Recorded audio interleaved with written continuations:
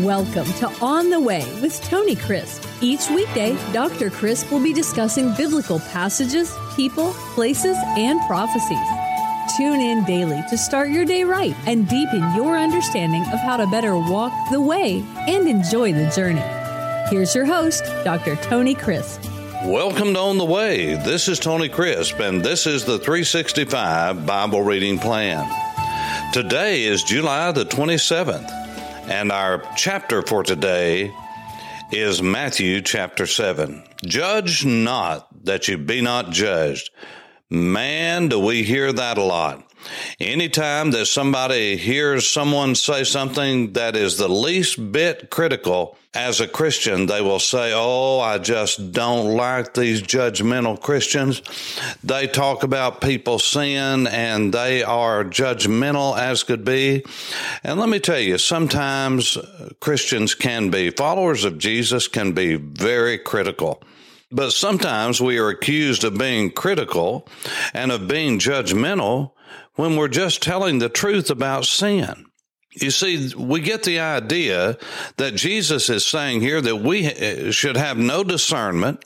We should never judge between what is right and what is wrong. And that's just simply not what this passage is saying.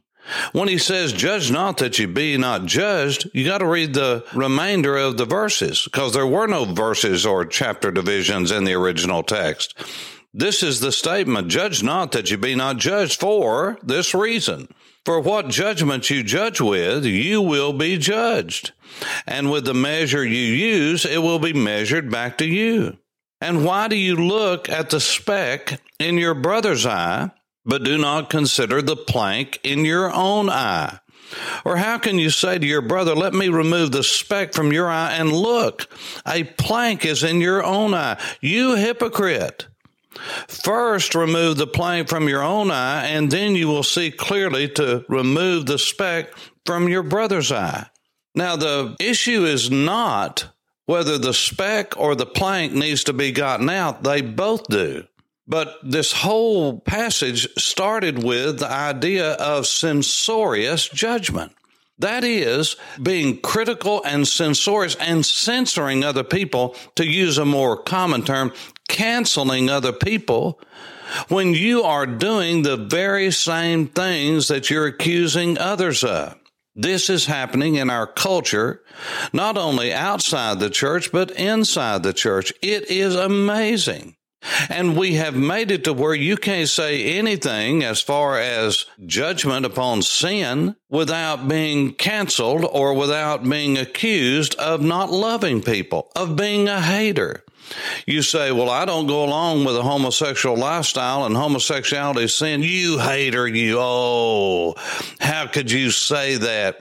Or you say, in a more recent instance, people said, well, you can't say anything about a person's skin color. You can't say anything about the fact that there are more black people in prison than there are white people because we believe that there needs to be equal amounts of black and white and red and yellow in prison.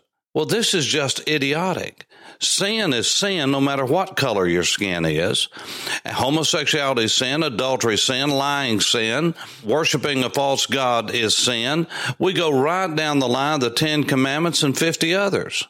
You see, the results of sin are different, but sin is sin.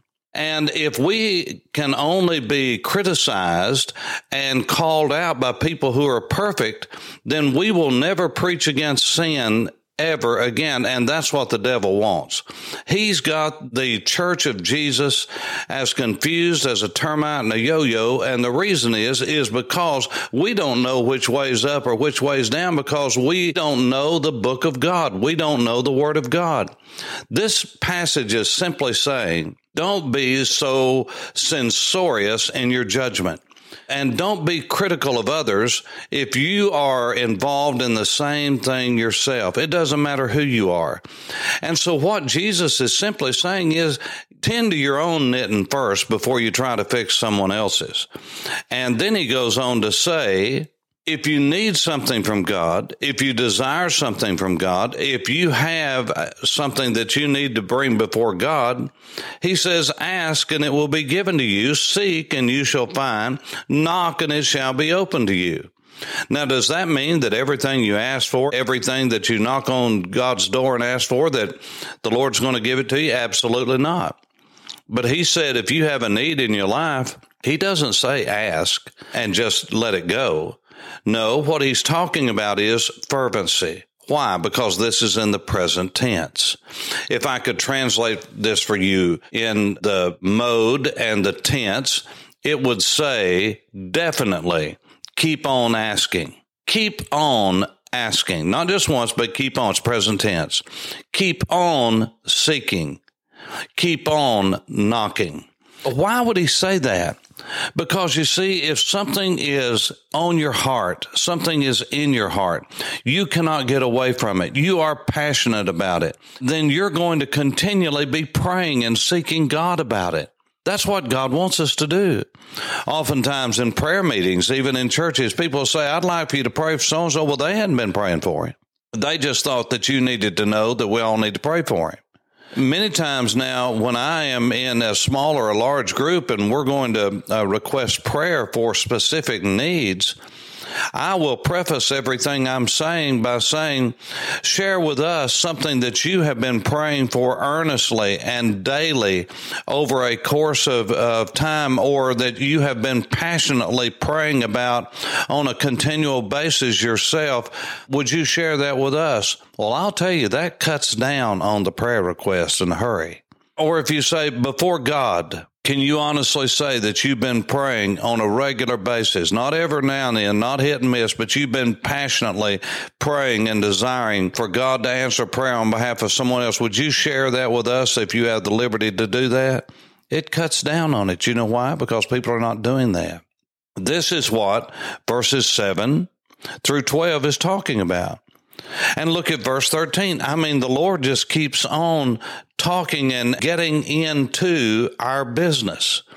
He says, enter in at the narrow gate, for wide is the gate and broad is the way that leads to what? Destruction. And there are many who go in by it. By what?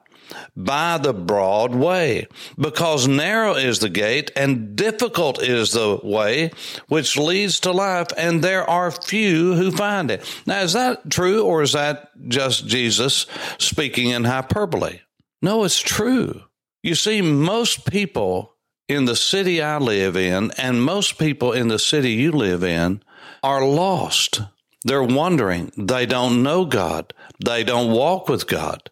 And the reason is because the Bible teaches that few are going to be saved in relation to the population. It's a low ratio. Now think about it. This is true of our families. Oh, you say, well, all my immediate family is saved. Well, that's not all your family. You see, it is a rare thing for most of a family who gets together to be saved if it's a family reunion. It's very unusual. But if you took even in families where most at a family reunion would be saved, that's probably a small portion of the family. The reality is Jesus is right every time. And the Bible says narrow is the way, difficult is the way. Now, narrow is the word thlebo, which means to be between two walls that are pressing in on you. It's a narrow way. Not many are going to press through. You say, well, are you saying it's difficult to be saved? No, it's difficult to come to the point to where you feel like you really need to be saved, because we fight that with everything that's within us. Now, it's very natural for a child to be leadable and to come to the Lord and to have faith, but the older we get, the more jaded we get, and the more difficult it is to humble ourselves before God. On a relative scale, it's very few. See, a lot of people make a decision when they're a child, and they're not any more saved than I was when I was a child, and I was lost. Now, I'm not talking about before a person knows his right hand from his left, before a person knows what it means to be saved. See, I was on up really as a teenager before I understood what it really meant to be saved, because it was then before I understood that it was more than just asking Jesus into your blood pumper. And that's not what being saved is. Being saved is giving at the time everything you know to everything that he is. You say, well, kids can't know that. Well, then kids that don't know that then they are safe in the arms of Jesus. But when that period is, and it's different for different people, but the moment you come to understand that you are a sinner and you have truly offended God, and that you are on the other side fighting against God, you say, well, you don't have to understand. Well, you have to understand something of it. Because you see, being saved is more than asking Jesus into your heart. You say, well, I don't believe that. Well, then you don't believe the Bible. The Bible says repent, change your heart, change your mind, change your direction. And you have to be old enough and accountable enough to be able to know what that means in order to be saved. You say, well, I trust it as much as I know. Well, there is a modicum of knowledge you have to know in order to be saved. Enter in at the narrow gate. You say, well, I don't agree with it. That's okay. I'm just telling you, before you understand enough to be saved, then you're just fine. But when you understand, listen to me, whether you're in communist China, the moment you respond to light, God will give you more light. You're not just saved knowing there is a God, but if you truly seek to know that God will get the gospel to you. I truly believe that, because the more that a person turns away from light, the darker it gets. But if a person will just say, God, I know you're there, or in their heart say, I want to know you, God will give them more light. And if they walk in that light, God will give them more light. But let's say you grow up in a Christian home. What is the basis for understanding what it means to be saved? As I read the Word of God, the very basis for understanding how to be saved is knowing you're a sinner and understanding something of the substitutionary nature of Jesus' death, burial, and resurrection. You see, if you are not knowledgeable enough and don't have enough knowledge to understand how to be saved, you can't be saved. You have to understand that you are a sinner in need of a Savior. And you have to understand, listen to me, you have to understand that Jesus died in your place. Now, you may not can spell substitute, you may not know substitute, but you have to understand the concept. Because in order to be saved in the Old Testament and the New, you have to understand something of substitutionary sacrifice. That one died in your place to pay for the sins of another. And the blood of bulls and goats and rams and lambs can never do that.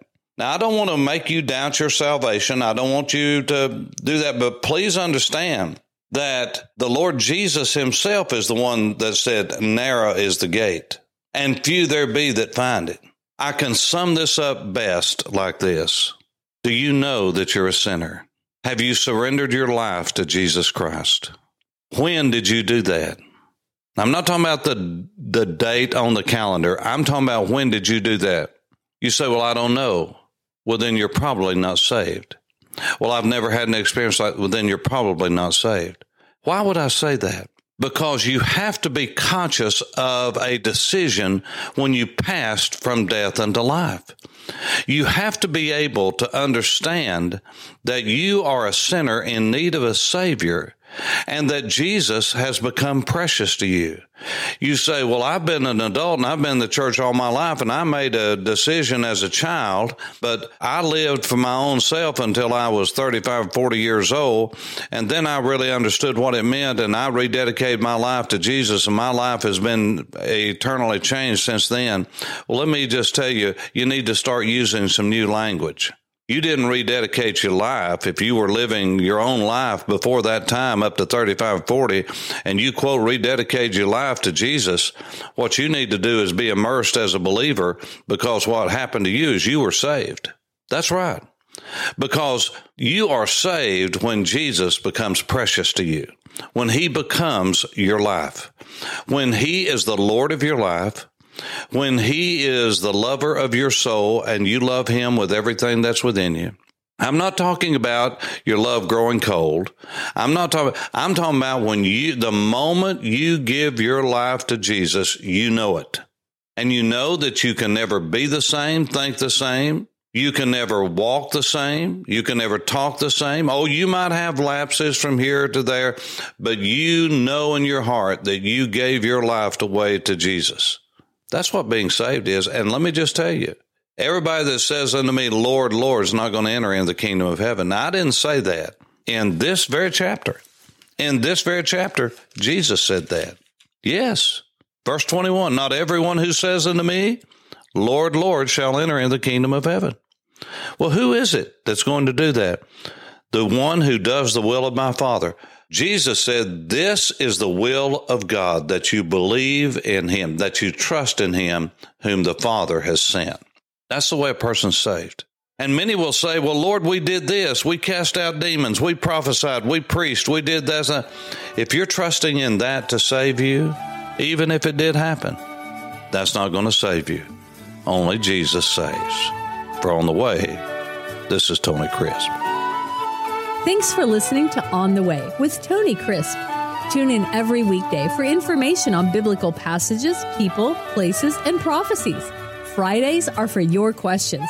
Email your questions to questions@tonycrisp.org. Then just listen for your question to be answered on Friday's podcast. That's questions@tonycrisp.org. Thanks for listening and have a blessed day on the way.